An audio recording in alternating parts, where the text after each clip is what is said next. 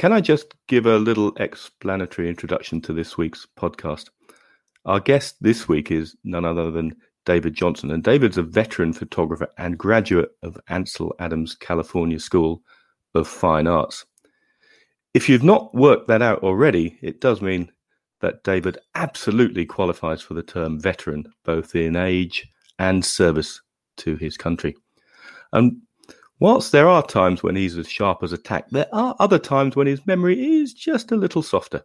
So with this in mind, please sit back and enjoy a virtual visit to David and his wife Jackie's home. Eric, Simon and I were truly privileged to have the opportunity to speak with David and Jackie, and I hope you'll take this opportunity to slow the pace of the modern world and take in David's words of calm and wisdom. And we're immensely grateful to David's wife, Jackie, who joins the conversation at some point during the podcast and just adds some context and greater depth and wisdom to David's words. So thank you very much, David and Jackie.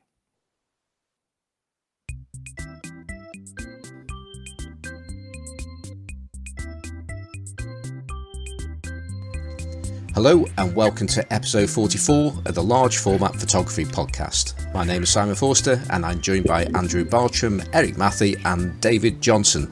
Hello Andrew. Hi Simon. Hello Eric. Hey Simon. And hello David. Hello. It's great to have you with us, David. Great to be here.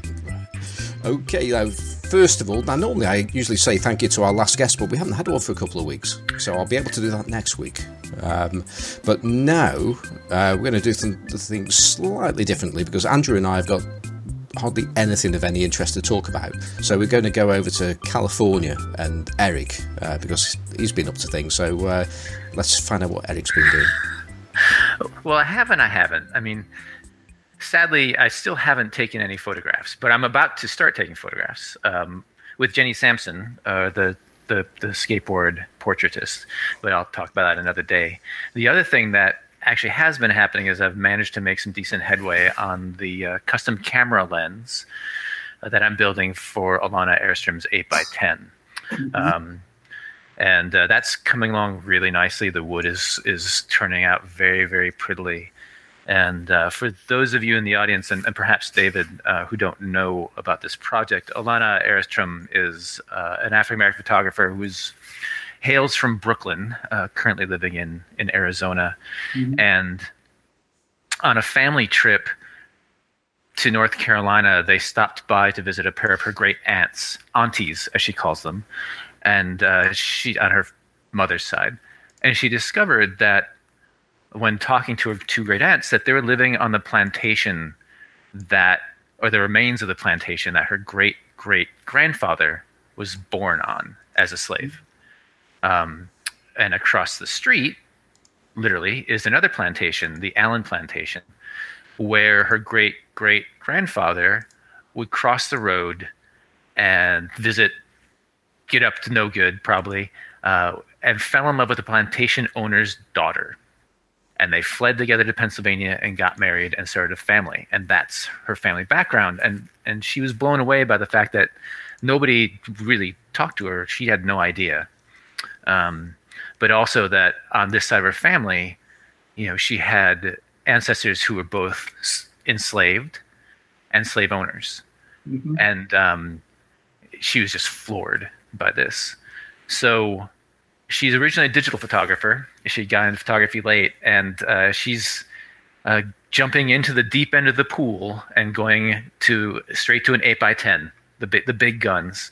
Mm-hmm. And she's going to go down there and take portraits of folks and do oral histories and interviews. And the camera itself, her 8x10 camera, is going to be custom built using the wood that's reclaimed from those old slave cabins that her great-grandfather would have lived in, been around. Mm-hmm. So it's this really intense project that has a lot to do with her family history, a really intense part of her family history, but also, really America in a nutshell, right? And how separated and divided we've sort of always been along these racial lines, but also how intermixed we can get both literally and figuratively, right? Without really even knowing it. And these conversations we don't have around it, which really reminded me, as we talked about you and about your history of segregation, right? And you growing up in a highly segregated country and coming out here to San Francisco after World War II to a place that was still segregated, where, when you talk about your images, you like the photograph that you climbed up the scaffolding, we'll get to that. You're like, oh, I wasn't allowed in that bar, and we weren't allowed to go here, and black artists didn't play. They could play the Fairmont, but they couldn't be in the house band, and they couldn't stay there. And many of your signature images are from the civil rights protests. The young boy on Lincoln in front of City Hall and whatnot. It's really quite striking. So I thought, man, given the current time and everything that the United States is going through, we're finally having this reckoning. I'm really excited to have you here to talk about these things. I think you have a historical perspective that a lot of people don't have. So man, I'm over the moon, honestly. But let's start at the beginning, if we could. When you were the first person in your family to learn how to read and write, is that true? That's true. Okay. And that somehow led you to being gifted or winning as a prize, like your first camera. Where did that come from? And also, I have to know, what was the camera, and do you still have it? I don't have it. Oh, okay. I don't have it. But what camera was it, and what magazine did you get that from, and how did that come to pass? Let me go back and make a correction. Okay. I do have a copy of my first camera, which I got from a drugstore. There was a drugstore in my neighborhood, and they had things like that. And I had to almost take it apart. And it used film, okay? And I became interested because I'm in high school, and there was a gentleman who was a teacher in high school. He taught things like, come down to my shop, and I'll teach you how to build this, that, and the other.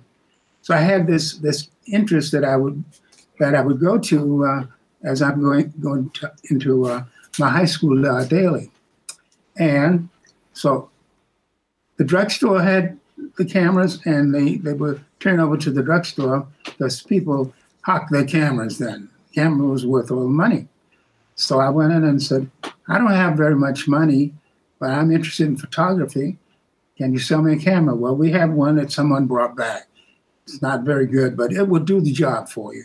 Thank you very much. And they sold me that camera. I can't remember how much, but it was enough that a kid who didn't have a job could buy. And it was not in the greatest shape. But what did it do? It took pictures, the very first pictures I took, which was on the streets in Jacksonville, where my wife and I went to recently. Jacksonville was a main street in Jacksonville, Florida. And as the main street in San Francisco, which I was accustomed to, Main Street taking people on the street.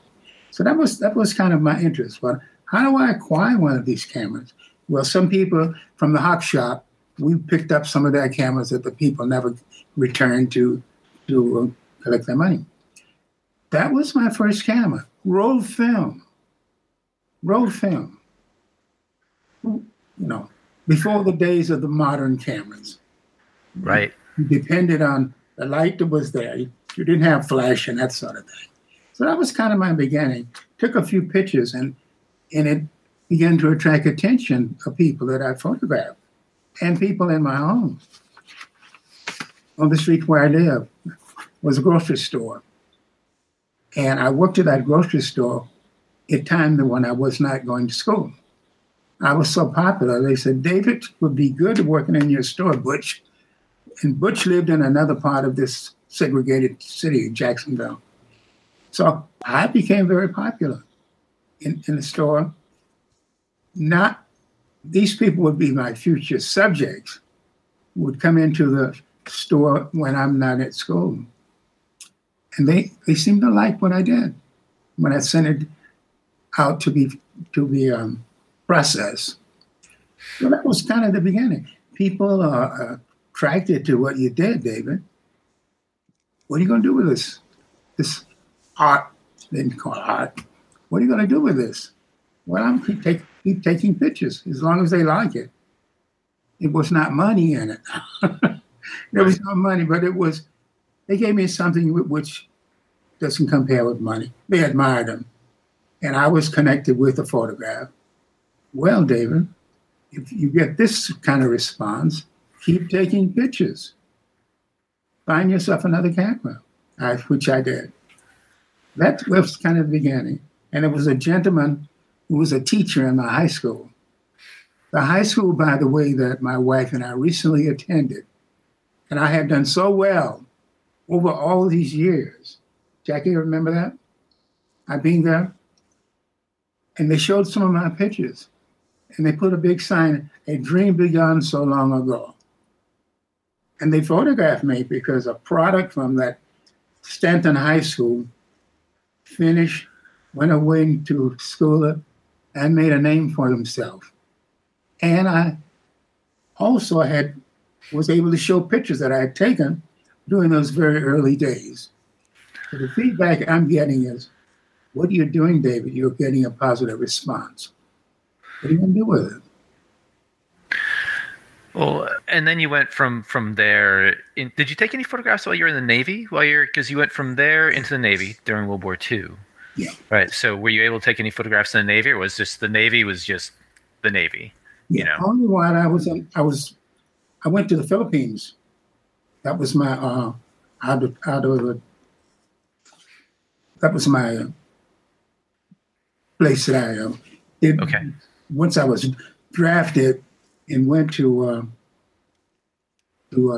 Maryland to get my training before going to the Philippines.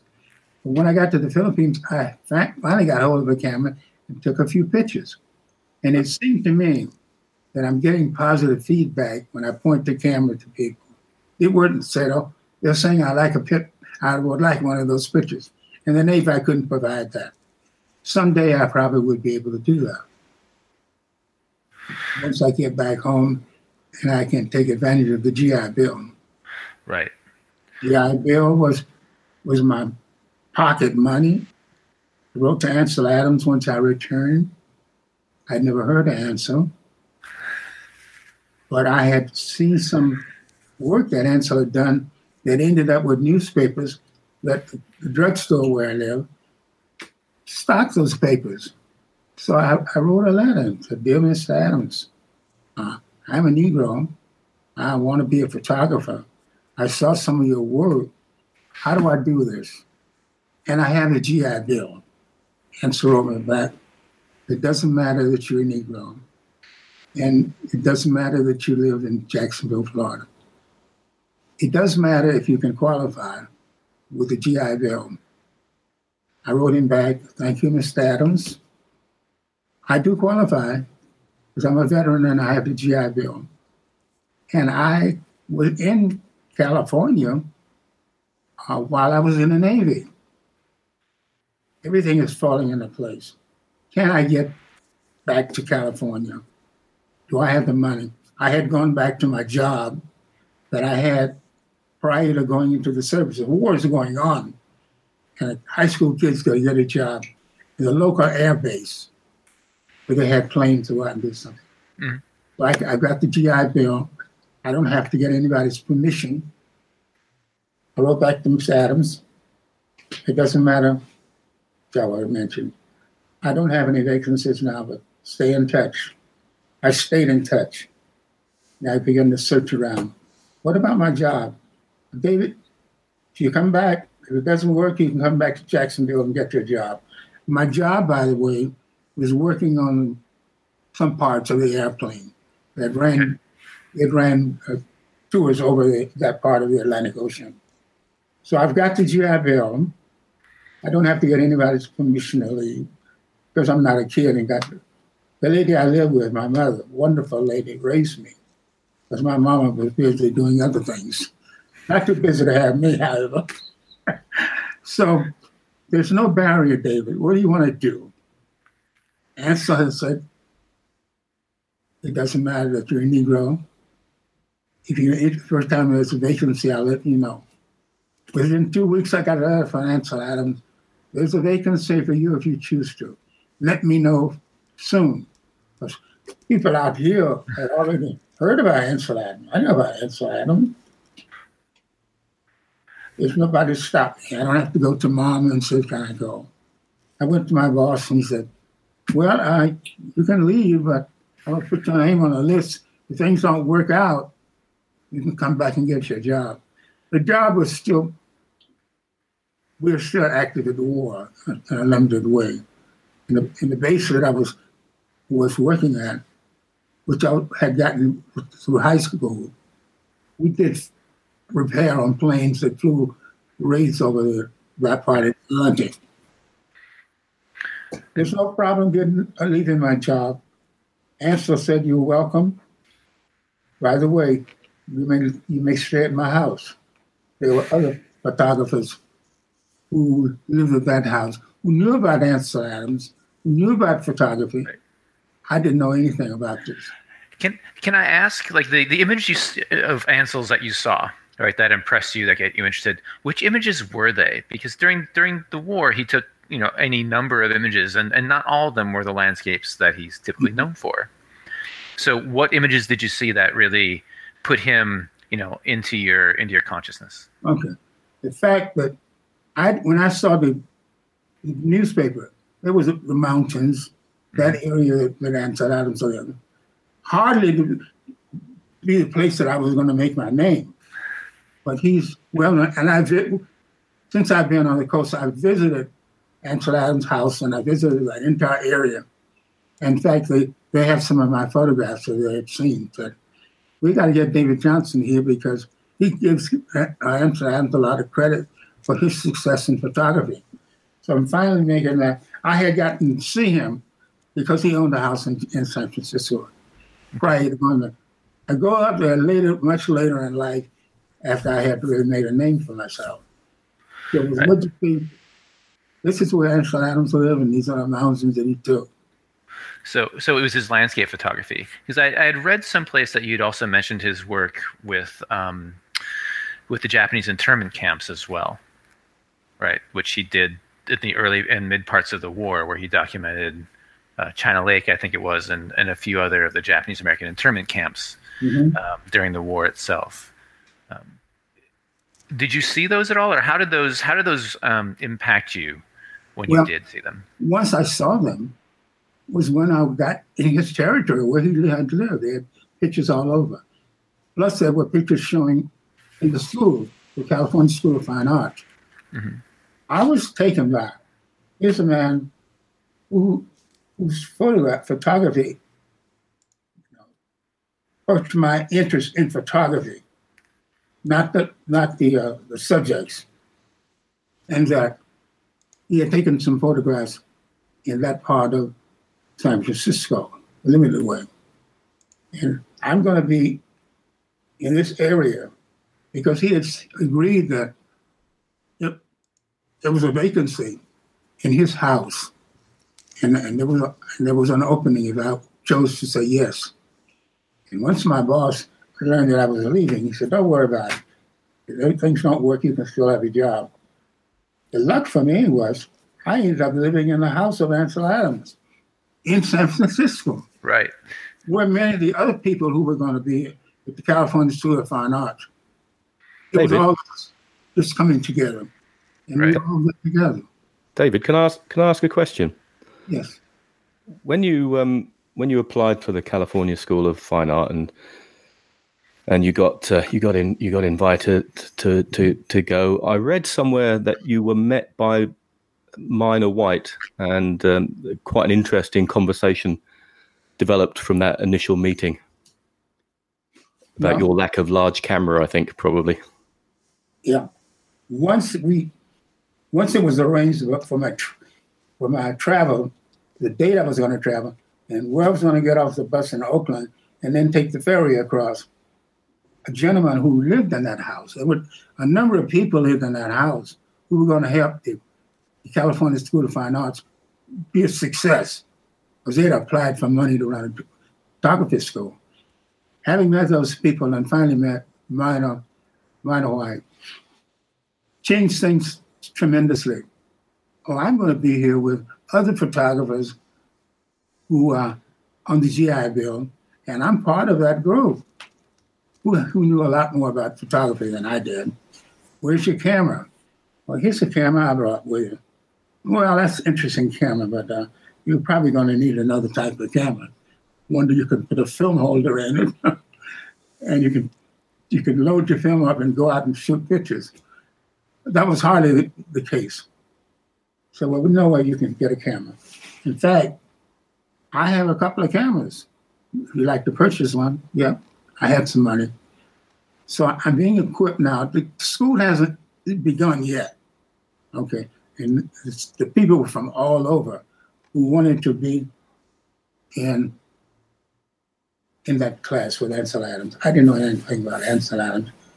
So it was my opportunity really to be with people, the same goal. We have the GI Bill. We can study with Ansel Adams. And most of all, the few people are here, we're all going to live in the same house.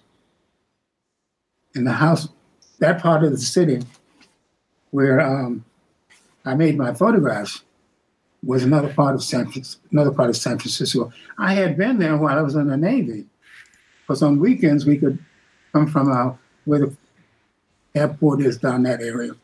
The government had got that all and set up a station there. And these guys would fly out and drop bombs or something. Right. So I get my leave from that area, and I got a place to live, and I'm going to meet the people who are going to run the school. What a break! Because many people didn't have that opportunity. Right, and for the folks who aren't from America, for Simon and Simon and Andrew and the folks in Europe, a lot of people don't know what the GI Bill is, and I was going to ask you about that, because. So first, could you explain what the GI Bill is for our friends overseas, and then secondly, I'm wondering how big of an impact did the GI Bill have for photography? Because there were a lot of men coming out of World War II who used that for education that ended up going into the arts, including photography. And I don't think people really realize how massive an impact that one thing had on photography in particular. So if you take that and run with it, that would be awesome. Okay. In Jacksonville, I returned to my job that I had before I went into the service. I had a job, but I also had the GI Bill, and I also had this interest in photography. This may be my chance. And there was a drugstore in my city, and they run the newspaper. And this editor ran a newspaper article about photography, and Ansel Adams' name was mentioned. I wrote to the editor, and he says, communicate directly with Ansel Adams. Here's an opportunity. So I wrote to Ansel Adams. I am a Negro. I am interested in photography. I guess the question really is for Simon and Andrew, what is the GI Bill? Because a lot of people don't even know, what's the GI Bill? They hear that and they don't understand what that means. The GI Bill is an educational bill that was given to all the veterans in World War II. It's like a scholarship loan from the government if you were a veteran. And that's what the GI Bill is, virtually. Right. It's actually, I think, still in effect to this day. I think That's really, yeah.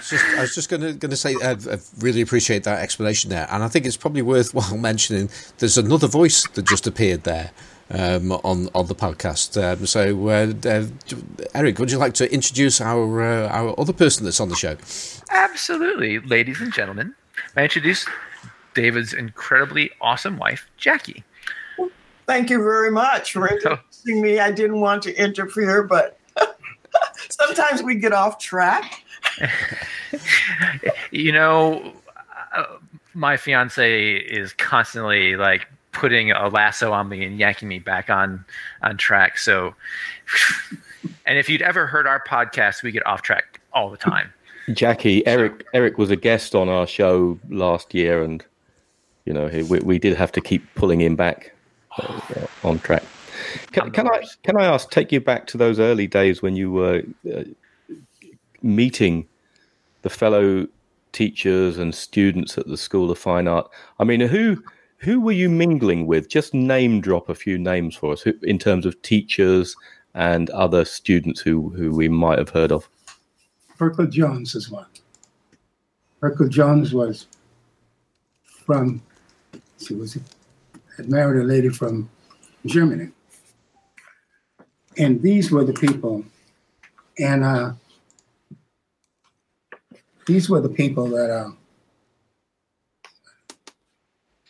had heard about Ansel Adams, knew about him. I didn't know anything about. Never heard, because when I wasn't a scholar of advanced photography. I was just a kid running around with a camera, enjoying taking pictures. You mean there's something beyond that? Yeah. Eastman makes cameras and all these people. And where can I get a camera? But the drugstore said, I get cameras in here periodically from the Hawk shop. Oh, is that valuable? Okay. Can I get one of these cameras from the Hawk? We will get one for you. My first camera. Right. And then your first 4x5, though. So when you got to school, that camera wasn't up to snuff. And then you got your first 4x5, right, from the instructors themselves. Didn't they end up pooling their money to help you out to get a proper first kit, as Andrew or Simon would say? That's right. Right. In the house that he lived with Ansel Adams was Ruth Marion Baruch. Perhaps you've heard of her. Yeah. And the instructors were Dorothea Lange, some of them. Included Dorothea Lange. And different ones, Imogen Cunningham. Right. Lisa Manette. Edward Wesson. Yeah, I was going to say, it's the entirety of the royalty of the San Francisco F-64 group. Right. And David was the youngest. And he's now 94. See, anybody here in this podcast and amongst our audience would probably give a body part to take a single class from a single one of them. Yeah. Yes, they are the greatest photographers of the 20th century. And David had the opportunity not only to study with them, to have photography with them. Actually, he went out with Edward Weston and photographed in the Bay. And that's one of the greatest photographers, even before Ansel Adams. And you know that Ansel Adams always stands out. But these others like Dorothea Lange, Muriel Green, and those photographers are some of the greatest of the 20th century. And even Gordon Parks, who is another African-American photographer. Oh, Gordon is a huge hero of mine. He was, I was going to get to him a little bit later on when we sort of meandered into the civil rights era. Okay. But we're setting the stage now. It's the mid to late 40s. You're there for classes. And I think a lot of people from my generation don't really realize, because we grew up with San Francisco as the hippie place, super counterculture, very liberal. But in the 40s, what was San Francisco like? Was it the same as where you'd come from? How segregated was it? How different was it? What did you as a black man coming to San Francisco, what was that experience like? I'm coming to a city which everybody wants to come to. California, San Francisco, people from all over the world. The city that put the Japanese into camps, that sort of thing. And the city that Black people from various parts of the country came there to work in the war industry. And these people became my neighbors, and these people became my subjects. And very much, many of my photographs are based on that group of people who are now seeking to move out of the Fillmore district into the other part of San Francisco. And those were the people who became my subjects, bands that were just coming into San Francisco. Because you don't go to downtown San Francisco, where are you going to play black bands? We're going to play in the Fillmore district. Ha-ha. How's that going to handle? How are you going to handle that, David? They would be my subjects. And many of the subjects that I exhibit right now are those people. The entertainers. Right. The Langston Hughes, people like that. Little did I know, I knew a little bit because about that, the makeup of that city. Because I was in a base, I was in a base near San Francisco. And on weekends, I would get to leave and I would come into San Francisco. And there are all these Black people and Japanese on the streets. They became friends of mine. So what really spiked my interest when I'm out of the service, I have the GI Bill, I know what I want to do. Wow, San Francisco? Couldn't get any better than that. Thank you, Jesus. Right. Thank you, Lord. But at the same time, I was struck by your work goes through some very distinct stages, right? Mm-hmm. You have some really, while you're in school, there's some really interesting street photography, some of it large format, some square when you got a Rolleiflex. And in that early work, you seem to play a lot with a combination of high, like there's an image on a corner. You said you took these two images almost back to back. Like you took an image, a street photography image on the corner, and it has all these little windows and vignettes. Like there's a mirror and there's a woman's leg, and then there's a hole, and there's another woman walking through, and there's a man selling, I think, newspapers. And there's like these little mini scenes in there. And to me, it's a really interesting combination of highly controlled framing and spontaneity. And so there's that street photography aspect that I found really fascinating. And then from there, you started to photograph more of the bands and the arts. Mm-hmm. And I was curious, of your instructors, you have Ansel Adams, Minor White, Imogen Cunningham, all these different instructors. Which of them sort of impart on you that tightly controlled framing of windows and foreground and background and different structures? And which of them impart on you that spontaneity of like, oh, there's that moment, get it, that carries forward through your work all the way through? Right. Fillmore Street was a street. Right. I don't know that part of San Francisco, where the people are and where the hip people are, where the drinks are, and where the beginning of a successful Black community in San Francisco. Not people who were here. I came just because of the there were job opportunities. Right. And the counter is there was segregation. Black people couldn't live in a place like my wife and I live with now. Mm-hmm. So I had all of this coming together, which is going to affect my photographs, where I take the photographs, and who are some of the important people that I need to know. Alton Goodlett. Some of these were successful Black people. They ran newspapers. It was the place to be. And it's a retreat of the tremendous city part of San Francisco where Black people lived in success. Remember, these homes that they were living in were formerly lived in by the Japanese, Right. who were in the camps now. So I've got all of this at my command. So I have this mixed population. I have black people who are here from Texas and places like this. They all became my subjects. And I had people who ran. I'm getting a little help here. Well, actually, just really quickly, what I'm really curious about right now, and then we'll move on to your subjects, was which of the instructors impacted you? You know, we have this list of the greatest photographers of the earliest 20th century, like right in front of you, giving you courses. Which ones impacted you the most? Like when you look back, was it Ansel? Was it Miner? Was it Dorothea? Like who impacted you the most as a photographer in those early years? Miner White? Okay. And how? Well, how did Miner impact you? I lived in a house when I came to San Francisco where Miner White lived.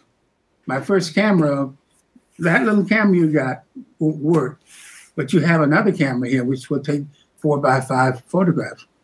He mentored me on what equipment I would be needing, okay? And he was an instructor. And I depended a great deal on Miner.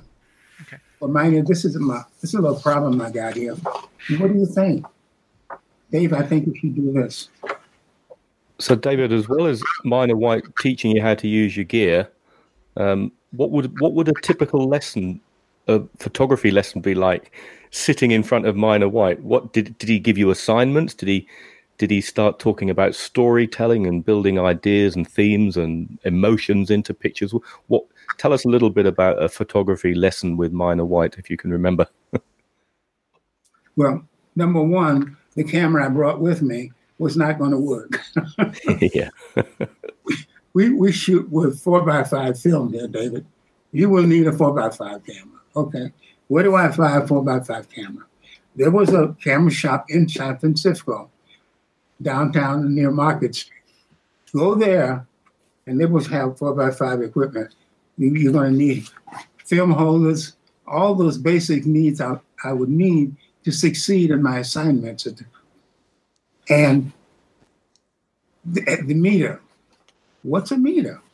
You've got to take a reading of your subject so you would know what f-stop to use. It will solve that problem because when you go take your film to the darkroom, it's important that you had a proper exposure. You won't have the success when you make the print. These were all basic things. The advantage I had was I lived in the house and they were right at my hand.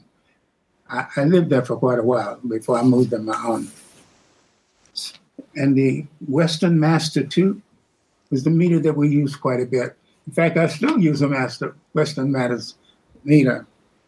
These were the basics if you want to be a success and do the assignments that you're assigned to. How am I going to do this? You're going to need a certain film speed. How am I going to do this? Okay. You're going to make sure that when you evaluate your subject, if the subject is in motion, how do you stop that if you need to stop it? If it's more than one person in the assignment, you got to back up and use a wide angle lens. These were some of the basics that I needed to succeed as a photographer and fulfill my assignments. Because some of these people had been doing photography prior to that. I had not. So in order to succeed in my trade, which I did, thank goodness, because I had these wonderful people around who were my instructors. And I also had this scratch that. I had this. Oh, go on, tell more. That'll be in the next show we do. It played its role. I'll leave it at that, okay. So I had a lot to learn.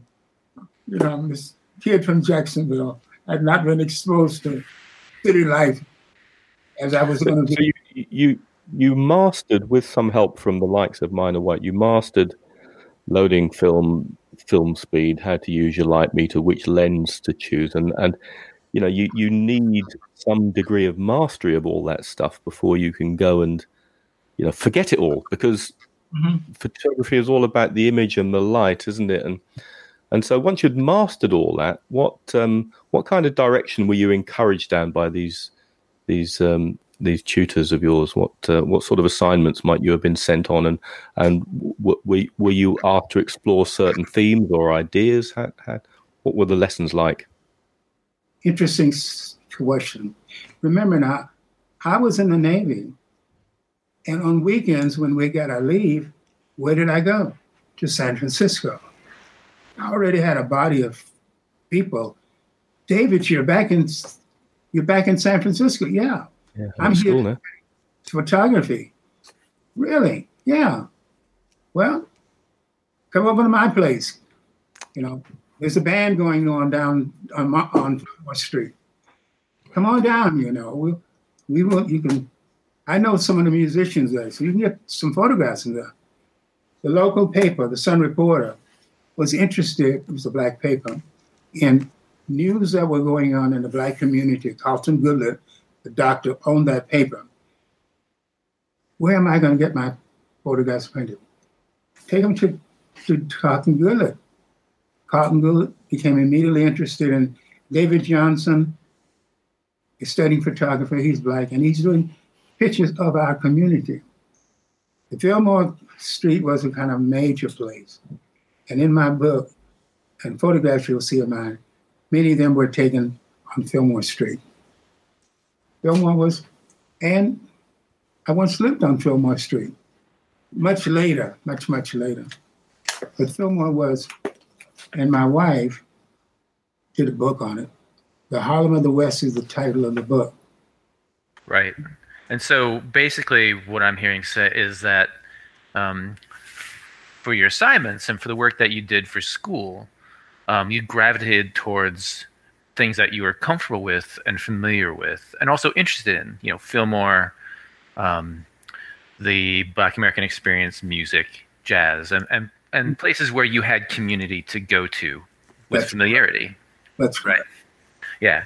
And I think that makes sense. I think any one of us here, if we're going to go photograph something, we typically go to something we're either interested in or comfortable with. The books have been published, and in the book, Harlem of the West are photographs taken by David Johnson.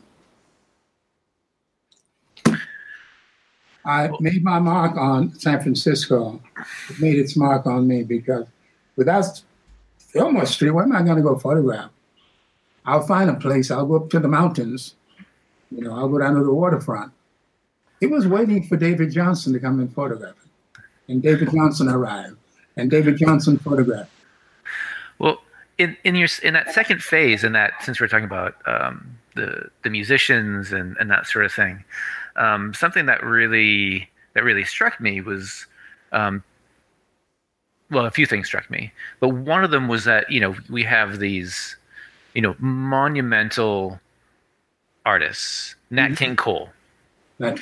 At that point in time, everybody knew Nat King Cole, and he could perform at, say, the Fairview, but he couldn't stay there.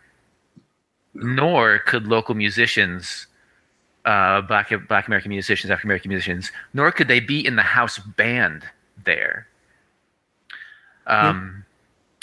They would live at the Fairmont Hotel. The hotels in San Francisco were open to stars like that. They had a kind of an agreement with people in the black community. This section of the Fairmont Hotel was dedicated to black musicians. And my wife and I, not too long ago, went there. And every Black History Month, the NAACP, along with the local branch, put a show on there. In fact, there's a whole department in the Fairmont Hotel, very anxious to get the black community to live there and also to be have the musicians going there. Right. So, but for you as a photographer, as a member of that community, as an artist yourself, what was it like to walk into this opulent place and know that if you had wanted to stay there, if Nat King Cole had wanted to stay there, you couldn't? Was that for us, it seems very almost it's outrageous, but it's also outrageous at an academic level because none of us have experienced that, right? So what was that like to be a photographer, to take an image of an icon and know that neither of you were truly welcome in that place? Initially, that was the case. At that part in time, when I was new in the city, a student, that sort of thing, I couldn't take my girlfriend, that's all. However, as San Francisco, as a really city that people would want to attend, needed to get in touch with the civil rights movement to be part of a city. Excuse me. Anyway, slight interruption. It became clear that San Francisco will be the city that everybody wants to come and live. There were many famous people who were not in the circus would choose San Francisco. And San Francisco Fairmont Hotel set up its own unit up there where Black people would welcome and people would come there and play their music. And if I want to get married and I want a place, the Fairmont Hotel has a whole section. Right. Has a whole section. But which means you could rent a space for a little while to have an event, but you couldn't stay in a room. Back in those days, yes. What was that like? That experience of knowing you were only partially welcome there, as an artist and as a Black man, was that? I was much too busy trying to succeed in what I was doing. I didn't have the money to live there. Yeah. There were places available within the Fillmore community, readily available to me, that I wouldn't run into this kind of problem. So it was not an issue that I want to do photographs. Right. The NAACP is an organization who will deal with that sort of thing. I could call a local office and say, what hotels in San Francisco Black people are readily available? They would tell me. So the civil rights movement is moving along now, dealing with places within the whole United States where these sort of things occur. David, I'd like to just talk a little bit about your motivations for the type of photography that you were doing, especially that you went to be taught by, we've talked about, some of the absolute giants of 20th century photography. And I mean, this is an era I'm not particularly well versed in, but certainly I know about Ansel and his landscape work, and I'm sure that will be one of the main things. I mean, you've already talked about going into the mountains and looking at streams and the waterfronts and stuff like that. But clearly, you were drawn to street photography, and you're at a fine art college. And I'm just wondering, what was the view of your tutors about the style of photography that you were drawn to? Were they encouraging of that, or were they saying, do it if you like, but really this is what you should be doing? I mean, what was their general view of what you wanted to do? I had an interest in music. I'm not a musician. I learned to play the harmonica early on. If I had a harmonica here, I'd play for you.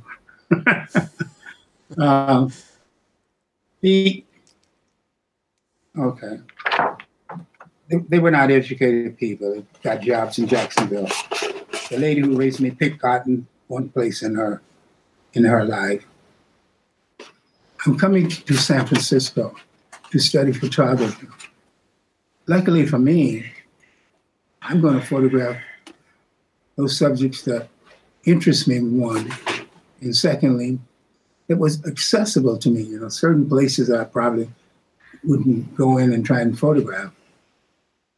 So what you're raising was readily available to me. The Fillmore Street.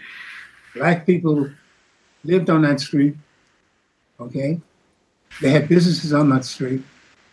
And they were the subject that I was going to be on my portfolio on, which I did. And people from out of town, famous people who didn't live in a downtown San Francisco, would live in along Fillmore District. But Eric, I'm not so sure that David understood your question. Right. I'm going to fill in for you. Okay. David filmed the Black community simply because he didn't have transportation to the mountains. That's a simple explanation. So, I mean, you can't follow Ansel Adams to Yosemite if you don't have transportation. Couldn't you have hitched a lift? Couldn't you have hitched a lift with Ansel? I said, come on, Ansel, you've got a big station wagon. Okay, you must have room for me. There's a lot of people that want to get in that big station wagon. However, David is a city boy, and he doesn't necessarily want to get in that station wagon and go to the mountain. So he films where he's at. Yeah. And it's called the Henry Bisson of the moment, filming of the moment. And that's where he was, in the Fillmore in San Francisco.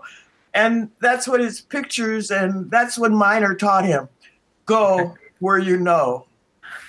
Okay, so Miner was encouraging of this outlet at the Fillmore and in San Francisco and other areas. Sure. Since you interrupt, talk about our most recent experience in Ansel Adams country. Oh, yeah. He says talk about his most recent experience in Adams. Sure. So we were there recently. Yosemite. We were in Yosemite, and he tried to film Yosemite. I think he's better in the Fillmore. They didn't come out, or they came out. I had the technique. I knew how to produce an image and a photograph. But the techniques and catching the subjects in the right position and being able to develop them, that is a difference.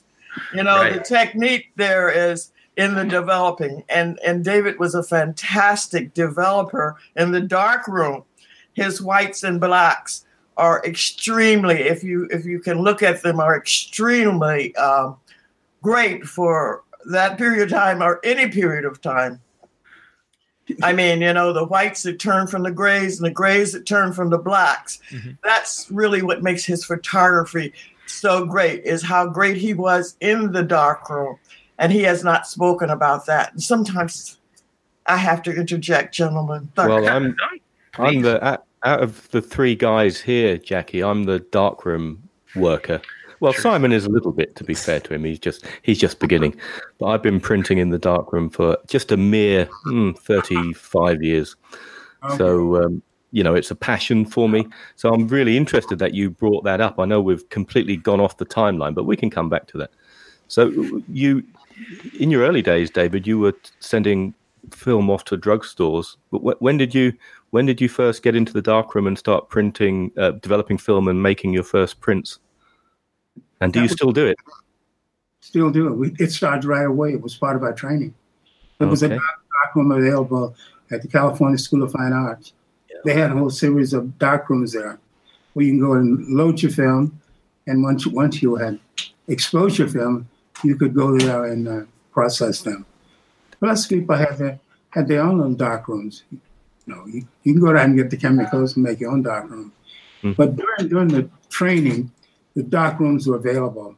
The chemicals. Tell me you had a printing lesson from Ansel Adams.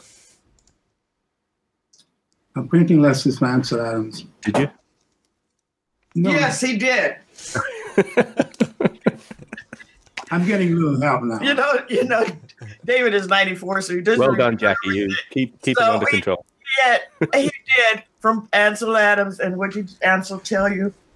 He was not an absolute purist. David asked Ansel Adams, I thought you were a purist. That is, you do not touch up your pictures in the darkroom. Ansel said to David, I'm not an absolute purist. Not at all. Like if you look at his negative versus the end print, they're remarkably different.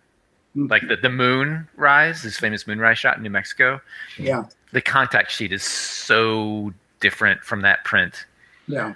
his use of bleach and everything on the whites, that was something else. He was a heavy manipulator. You've got to keep a bottle of potassium ferricyanide in the darkroom for picking up those little highlights and making the print sing. It's people say you shouldn't. I never Photoshop an image, but this is what darkroom workers, like David Ansel Adams, they've been doing this for years. A little bit of bleach here, and bring that highlight up there. And we learned to mix our own chemicals. Yeah, that's what the California School of Fine Art had its teachers there, people on staff who would teach us that if you were new to it. But pretty soon, you could do it yourself. You know what chemicals to use. You know where they were available. You know where the stores were in San Francisco.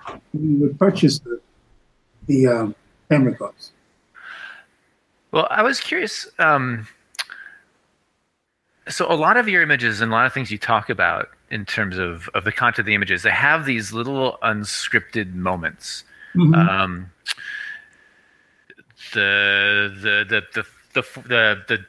jazz trumpet player with the man in the foreground shadow with the hat. The portrait of Eartha Kitt, where the front newsboy had his hands over his eyes.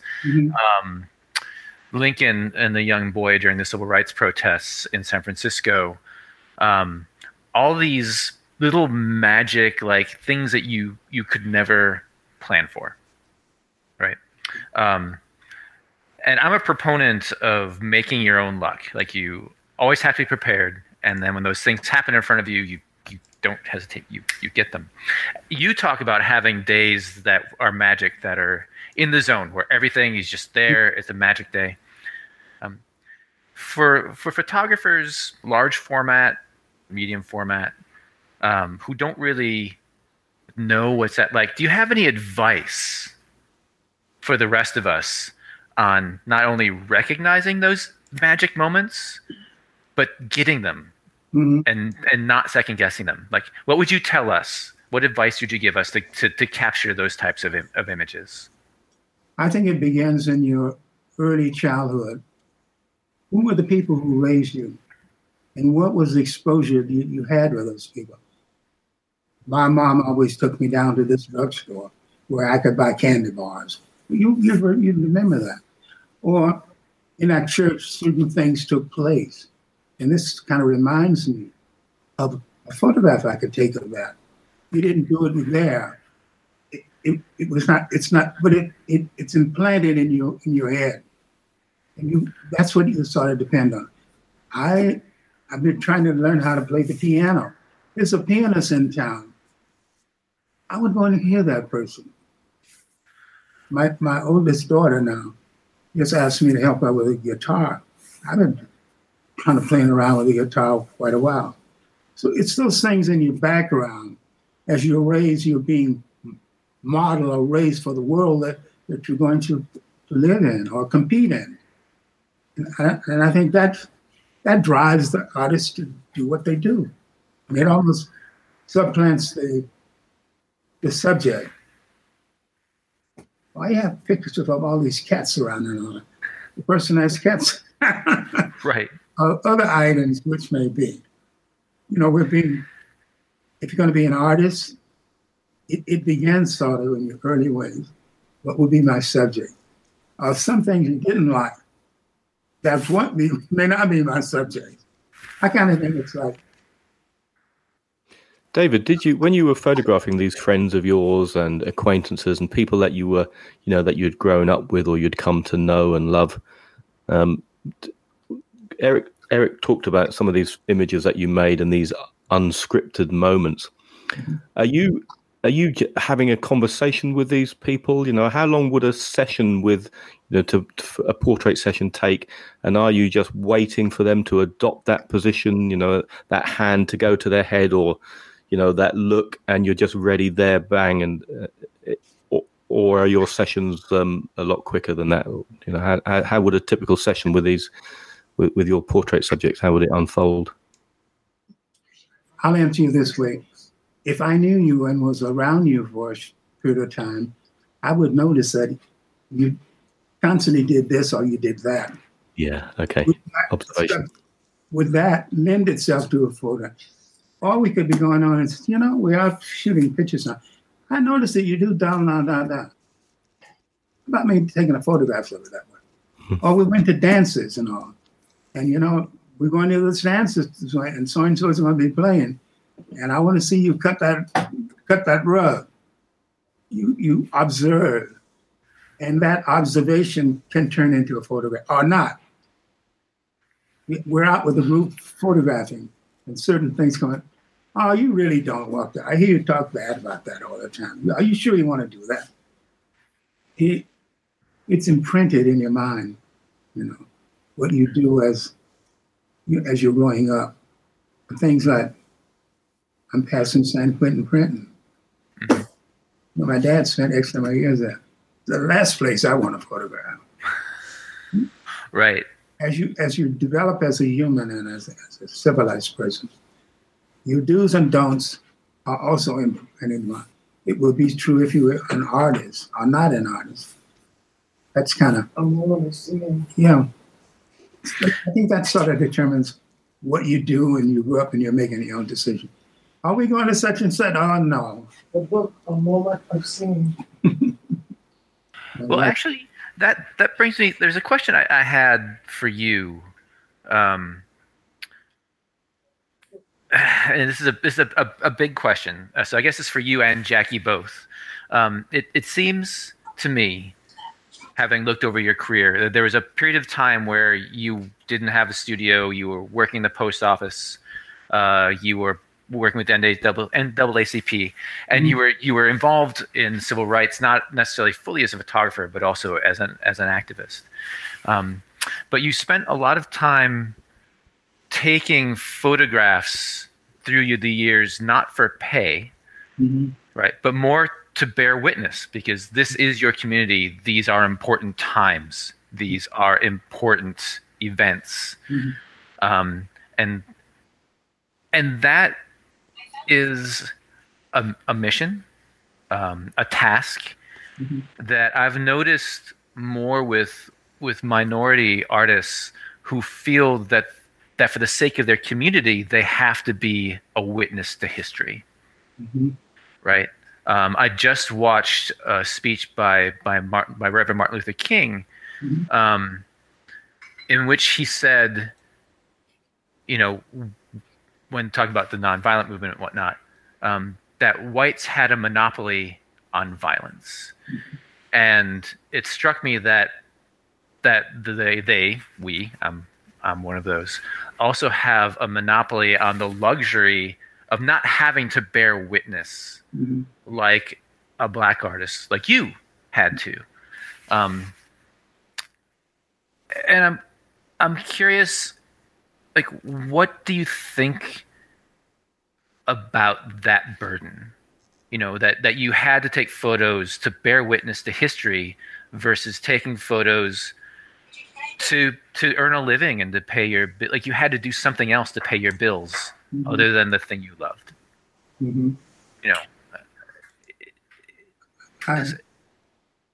I would answer that this way. Let's say housing.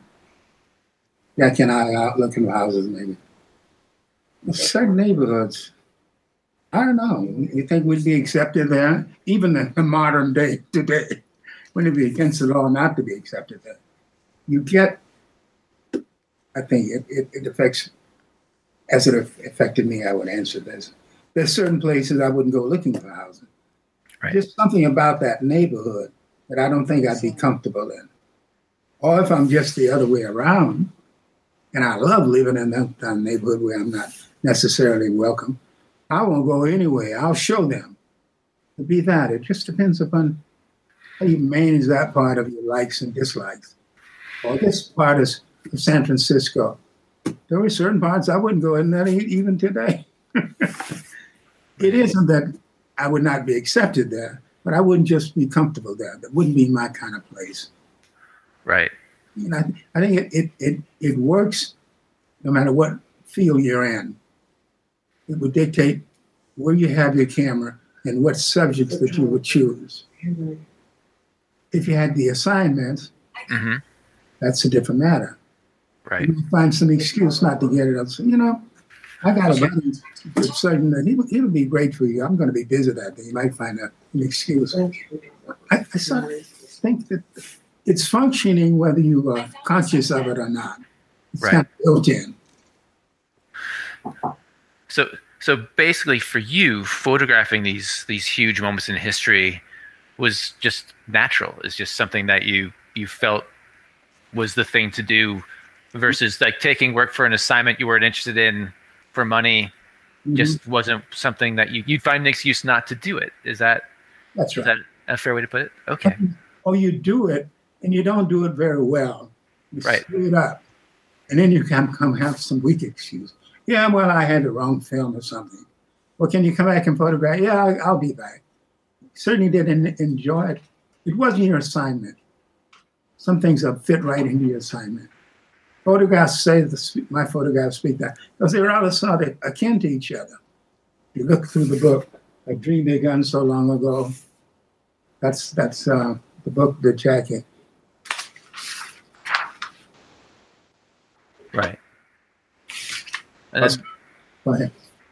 Simon, did you have a question? No. Oh, okay. Your I mic do. was unmuted. Okay, Andrew, yeah, I'm please. curious about something. It's a bit of a segue, a bit of a tangential question.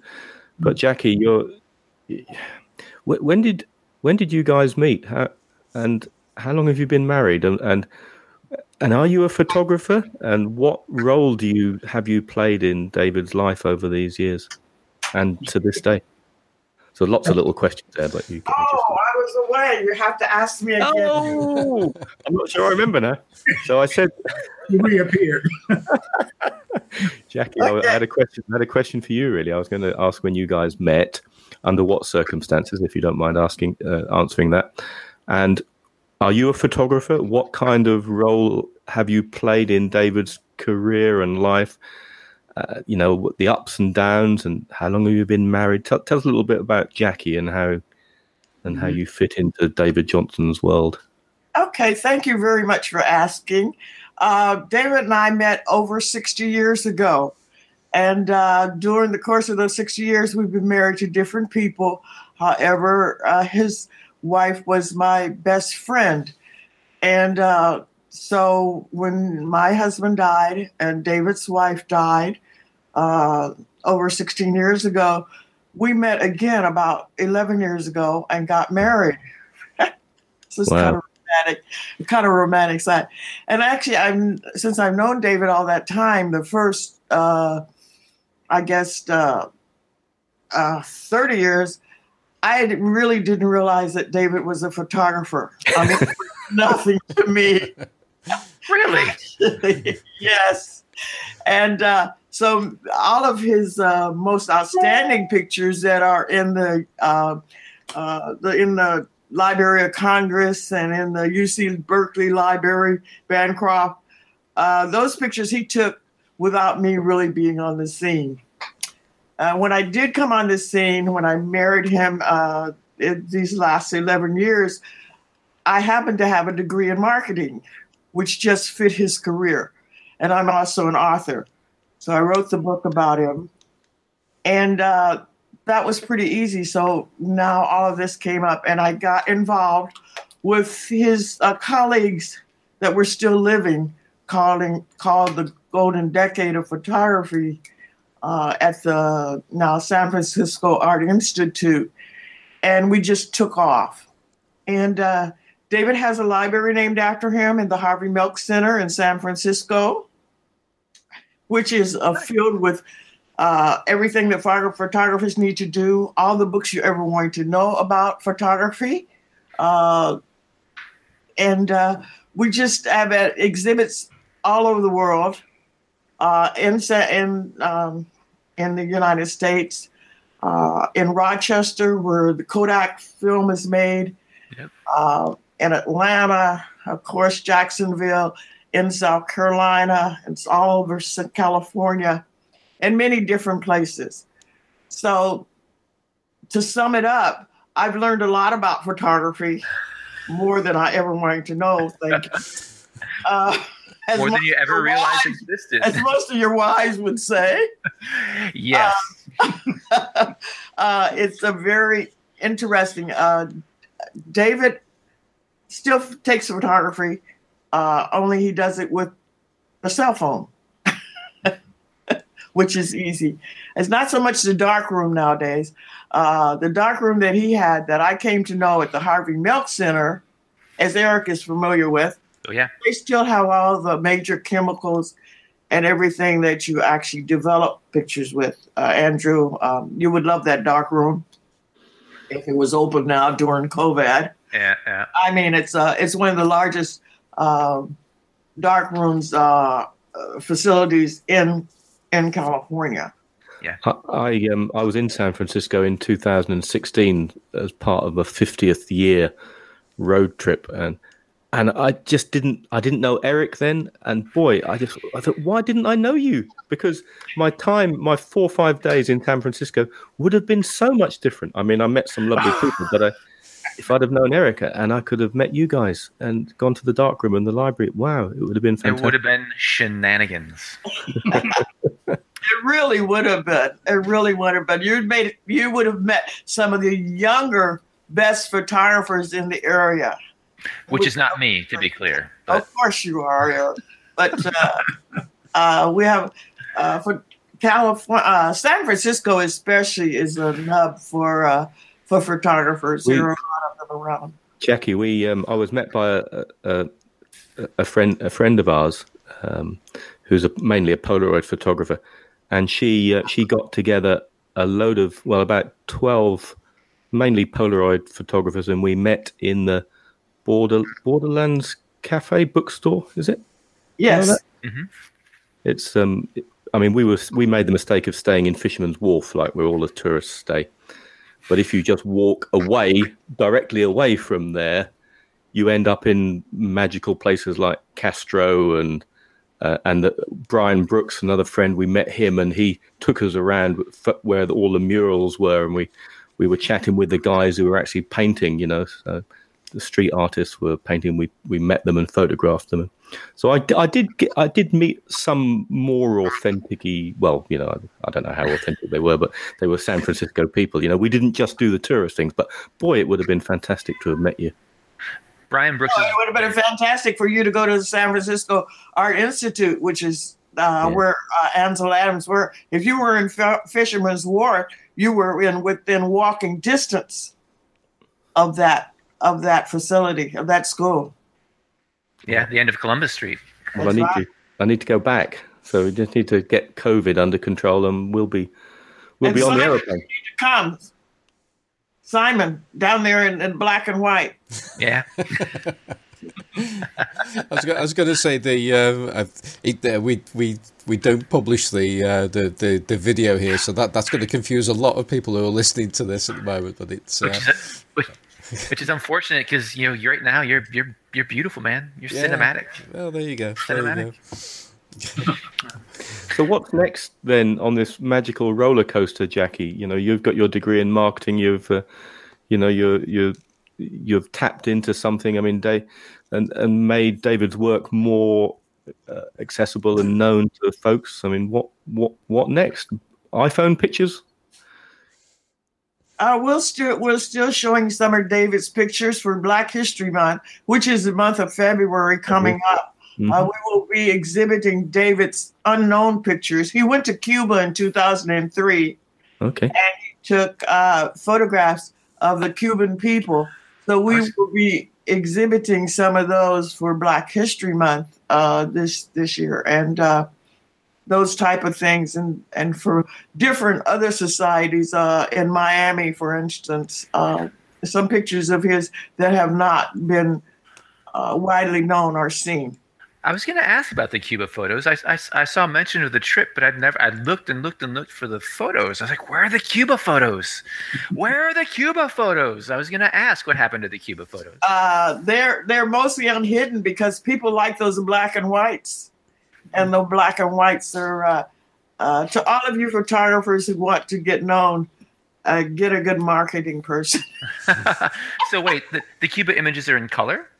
The Cuban images are in color. Ooh. Okay. Jackie, Yes. 3 years ago, I found myself in Atlanta. Our daughter was in university there for a semester, and we did a rubbish thing and a brilliant thing all in one day. The rubbish thing was going to the Museum of Coca-Cola. Okay, I love that. but we came straight out of there, and immediately opposite, you've got the Museum of Civil Rights, and we walked in there, and I mean, I knew a lot of that stuff, and of course, it's in our consciousness. And I was looking at some images, and there was a lady there with her it turned out a granddaughter, black lady with her granddaughter, and I was looking at this picture, and she was looking at it, and she was probably about 60, 65, and I said, is this? How is this now for you? I didn't know this lady from Adam. I said, how is this now for you? Are we through this? I sensed that we probably weren't, and I think recent events now, this is 2017, recent events have demonstrated that we clearly aren't through it. But she says, no. She said, you see those young boys in that photograph who were taking part in those, in those racist or Ku Klux Klan marches, they're now my age. And it's still in them, it's just been pushed down, and it's maybe they can't quite express it, but it's going to take many, many, many, many more generations for that, to finally disappear if it ever does. And this area of civil rights, I mean, we've sort of jumped from probably just before that to now. And can we wind both of you back to that time when you got into the civil rights? How did you get drawn into the civil rights movement? How did you start taking pictures of key people in those demonstrations and in that movement? The very first March on Washington, I was present. Okay. What year was that, David? 1963. Okay, so this is Martin Luther King big speech time, is it? Yes, that's right. Yeah, all that occurred prior to my going into photography as a trade. And each time they have a big event in around Martin Luther King or the Civil Rights Movement, I get phone calls from them, and they already have on file photographs that I took during that period of time. So we stay in touch. Something's going on, and they want a photograph that they don't have in it. They'll communicate with us. And Jackie and I had the privileges of going back. When was it, Jackie? We went back for the 50th anniversary of the 1963 March. But back to your original question, I think that the other part of David's career that is not known, that he was activist in the civil rights movement back in the 60s and the 70s. And he actually started an organization at the University of California, which actually provided or opened the path for many of the doctors and nurses there. It's called the Black Caucus, that where the people there did not have jobs beyond maintenance or aides or elevator operators. David actually started the first organization there called the Black Caucus that allowed the openings for many minorities and people of other colors, not only racial, but sexual persuasions, to be able to get jobs in San Francisco and throughout the University of California system. Well, David, you were also the president of, let me make sure I have the name right, the Postal Alliance, which was an organization that advocated for equal rights and equal pay in the U.S. Postal Service. That's prior to that. That's true. And I worked 30 years in the Postal Service and became a postal executive in the United States Postal Service, and much of that was because of the work that David did as president of the union for that. So he has two sides. Everybody likes to talk about his photography, but that's one of the reasons why the library in San Francisco was named after him, because he had these other areas that he worked in beside photography as an activist, a civil rights activist. Well, it's like you said earlier, your photography is driven by the other parts of your life, by your upbringing, by your history, by the things you're interested in, by your community, right? So it kind of goes to follow that, as a young man who'd grown up in the segregated South, who was the first in his family to like learn how to read and write and be interested in the arts, and who served in World War II, that you would gravitate towards something like the civil rights and taking those photographs. Yeah. What is your favorite photograph from the civil rights movement? What is your single favorite image that you made? There are a lot of beautiful ones, but I'm curious what your favorite one is. And Jackie, now that you've gone through his work so much, what is your favorite image of his from the civil rights movement? Well, I have more than one. One is I'm making it tough. Boy in Lincoln, of course. Yep. Which, if you've all seen The Boy in Lincoln, and we're also going to exhibit that this coming month. And We Demand. Olivia, We Demand. Yep. So, David, which are your favorite? I have too many just select one. The others wouldn't like my selection. It's the kind of, when I go back and look at the photographs, I become one of my own admirers. Who took this picture? David Johnson took. Yeah, you. Who was that man? I just have a number of favorites, and when I collectively, I'm sort of glad that it was my time in the world, and whether you're religious or not, that we all have a time when we can make an important contribution. You may not have done it alone, but you were part of it. And the fact that I was at the first March on Washington, they've called us back a couple of times to talk about what was it like in that time. And since that time, think of the students who've come through those schools. Mm-hmm. And this is what it was like back in the day. Eric and Andrew and Simon, I don't know how familiar you are with John Lewis, who died recently this past year.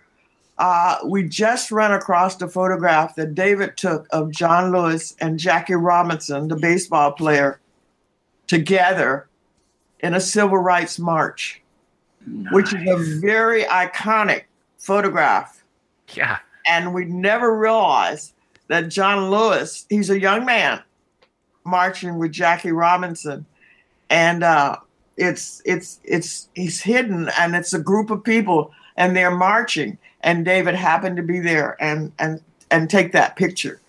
Mm-hmm. So those are unique finds, and I think the BBC found that photograph. They're going through the archives and like, hey. They're going through the archives, and all of a sudden they asked about that photograph and in regard to Andy Warhol. And I'm saying, what? Who? They'll say, we need this kind of, I saw that photograph in such and such a book. They might say that.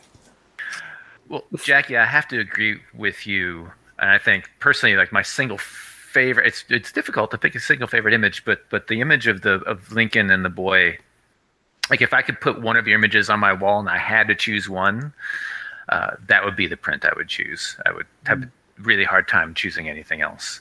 Eric, you should show it to Andrew and Simon and see if they can find the extra person in that photograph. Oh, yeah, it's in there. Person. Yeah, I sent them a link to it earlier today. I was like, this photo! So, gentlemen, there is an extra person in there. You just have to find them. David, You went back to school and did a master's degree at the age of 65, if my research is correct. What tell us about that?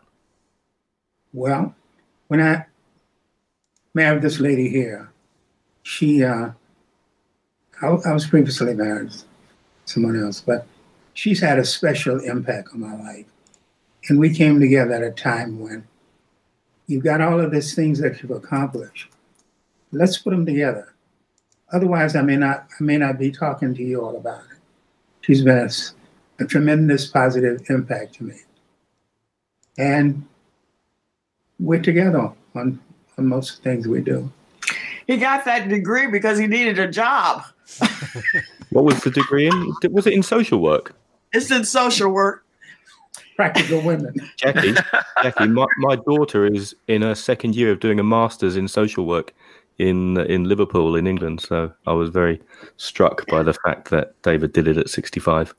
It's hard to make it as a photographer or anything else. I mean, you'd sell your pictures, and practicality kicks in, and you go back to school. And even at that age, you're supposed to be retired, but you have to pay the bills.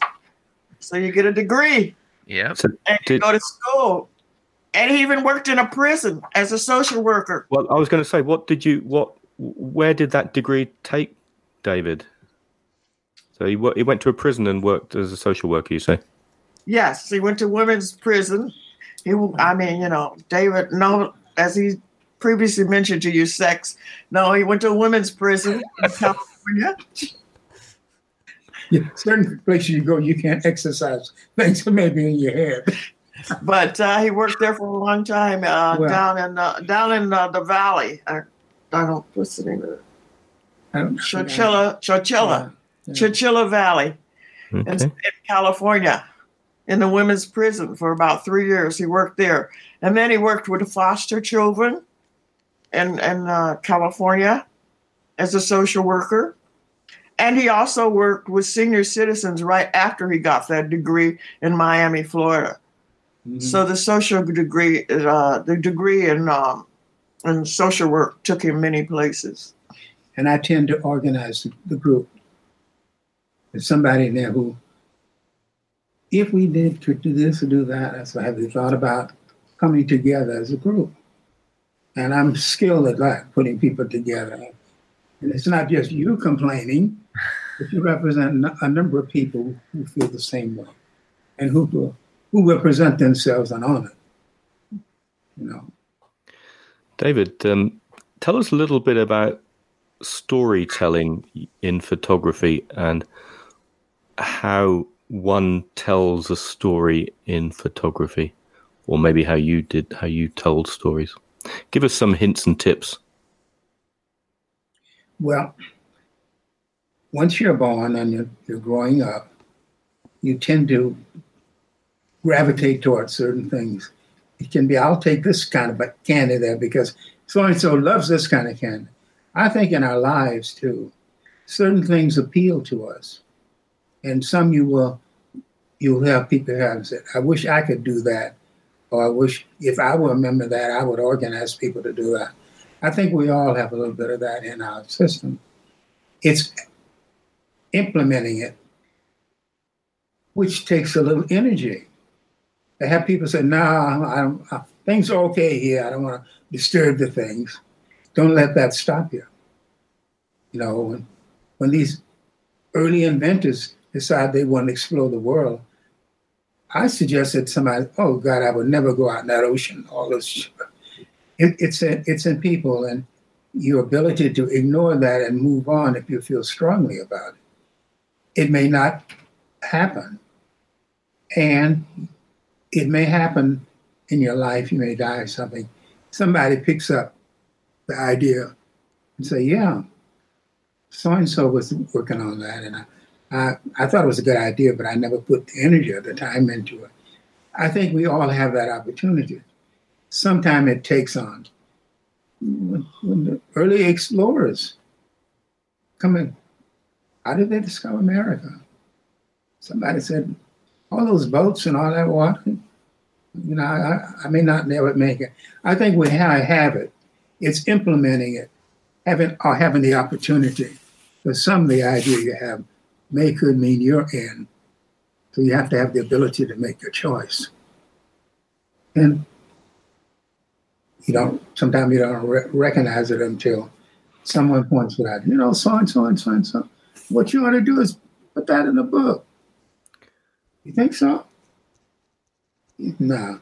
So sometimes you can amass a body of work over a lifetime, and looking back on it, you can see themes and stories, I guess, just emerge. As you look back on a body of work and remember a period of time. Is that often the case with you as well? Yeah, even here, there's only one black family here. One. They treat us well here. There's no problem with the system, with the people here. I'd feel better if we were more and being more black people here, not as employees. Right. No. And it will happen sooner or later.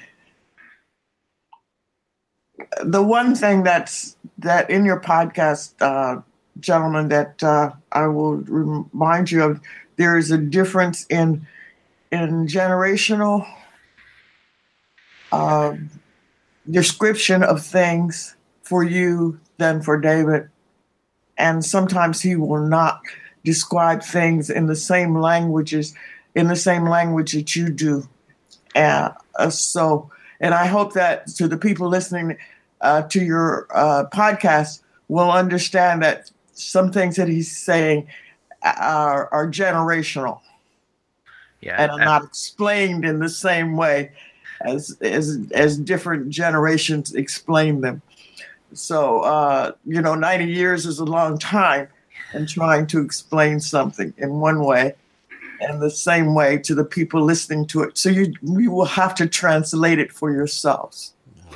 No, I think we really appreciate that. And there's there have been a few things that have really started to me. There've been quite a few little quotes there, but there was something that, and I want to, because I think we'll start to wind things down. But I'd just like to get David's view on advice for photographers. I mean, for instance, I've taken something here earlier on, was mentioned, like, how do you decide on taking a photograph of somebody? And it's to observe, it's to see, just watch the person before you actually get to the point of actually taking the photograph, to see what they do, the interesting things, the mannerisms that they have, and see if there's a photograph there.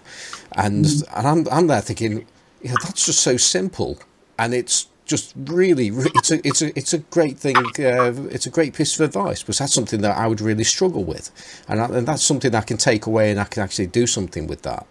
And I'm just wondering if there's any other bits of advice, especially, I mean, this show is aimed towards large format photography, but I'm just wondering if David has any other tips or wisdom for people that are interested in this hobby, and something that perhaps they could do to improve the way that they do things, or give them a little bit of inspiration. Good question. If something is subject or a song or whatever keeps coming back to you, or you go to a movie and there's a solo in one of the scenes, and something going to, I've had that idea to put that sort of thing to music. I'm not. Then you start getting excuses. Oh, well, I'm not a musician.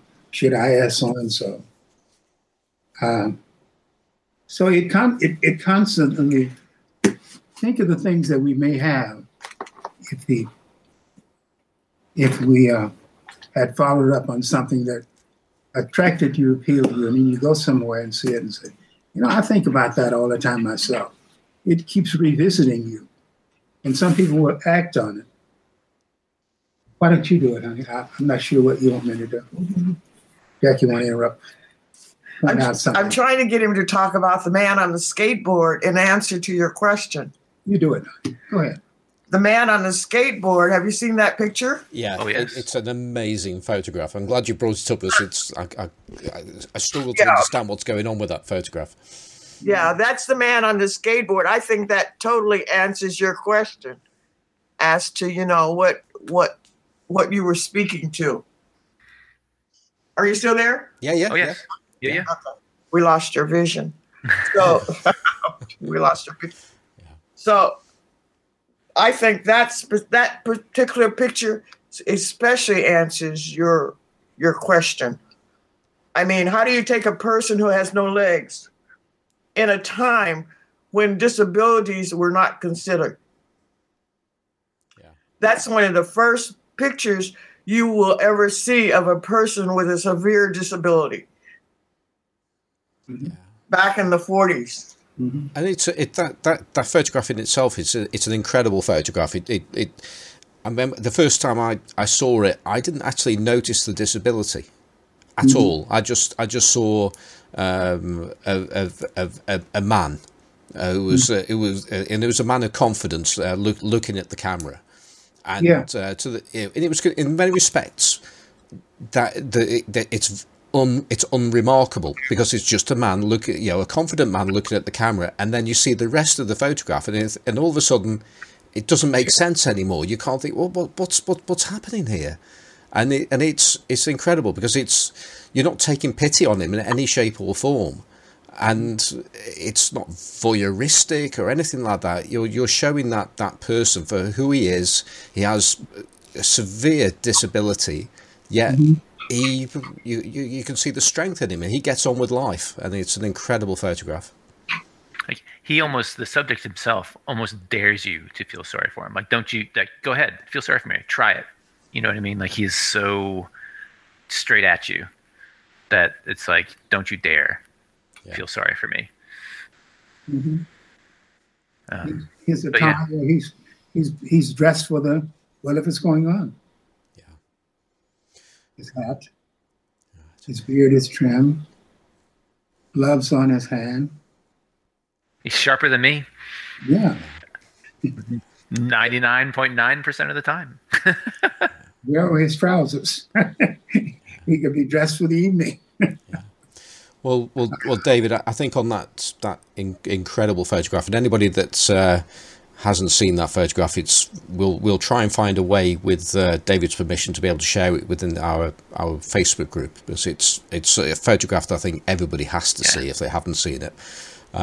One of many fantastic, incredible photographs that you've taken over your career, and I think that's a good time to start to wind things down. In particular, to say thank you so much for making yourself available to us. It's been a privilege.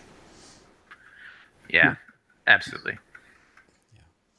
Appreciate it. So, Jackie, thank you very, very much for helping out as well. Really appreciate your input there. And perhaps this actually might be more of a question to you, Jackie, about ways for our listeners to how they can potentially see David's work out in the internet or in real life as well. Mm-hmm. Oh, well, thank you very much for having David and myself. And we enjoyed talking to you today.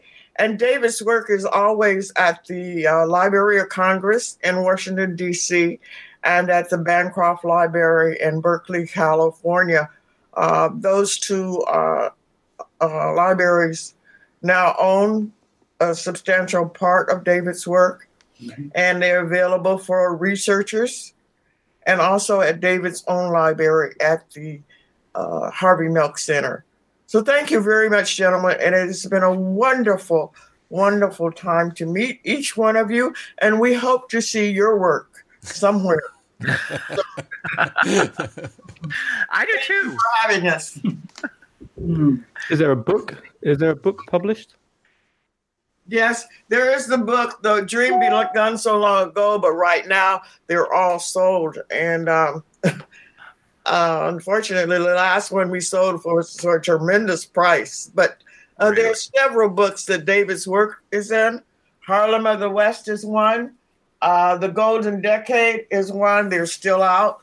or for you to look for. The golden decade, as all the golden decade of photographers of Ansel Adams' first 10 years of photography and photographers. Mm-hmm. So if you're interested in that one, if you can get a hold of a copy of that, and the Harlem of the West. And there's also videos put out by KQED. Also, I think the BBC is going to put out a video in the near future. Mm-hmm. So, yeah, awesome. It's been a pleasure, gentlemen. Thank you so much. Really thank you, Eric, Andrew, and Simon. Thank you. Thank you. And we'll just quickly say goodbye to our listeners. So, Andrew, how can people follow you on with all the things that you do? Well, the wonders of social media. So, if you can see stuff that I post up on Instagram and on Twitter at Warboys Snapper, and then we have this wonderful Facebook group called the Large Format Photography Facebook group, and I'm there all the time, really, just keeping people in order. Okay. Rabble rouser. And we have if people want to get in touch with us and have a email read out, which will actually happen potentially next time we're actually on, how would they do that? Are you asking me? Yes. Yeah. I think they should send an email to large format photography podcast at gmail.com. Excellent. Well done. And we've also got a Flickr group as well, haven't we? Which we haven't mentioned in the last couple of shows. I think that's curated and run by Colin Devereaux. That's it. I've said that right, haven't I? Yes, as close as we can, anyway. Yes, Flickr's a great place to look at images. It is. And Eric, how can people keep up with things that you do? Pretty much just Instagram. ErikHMathy is my Instagram account, and you'll see currently photos of a large format lens being made out of wood in progress, and pet bunnies. Still more pet bunnies. We have pet bunnies, Jackie and David. There will be some glass in that lens as well, won't there? There will be some glass. Yeah. Soon, actually, after this weekend, the glass will be installed. That's good. I'm on Twitter as Simon4. I'm on Instagram as Simon Forster Photographic, which is also almost the name of my website, where you can buy lens caps. And I keep on saying it, and I'm getting so close to making lens boards. I have designs, and they're almost there. They're almost on sale.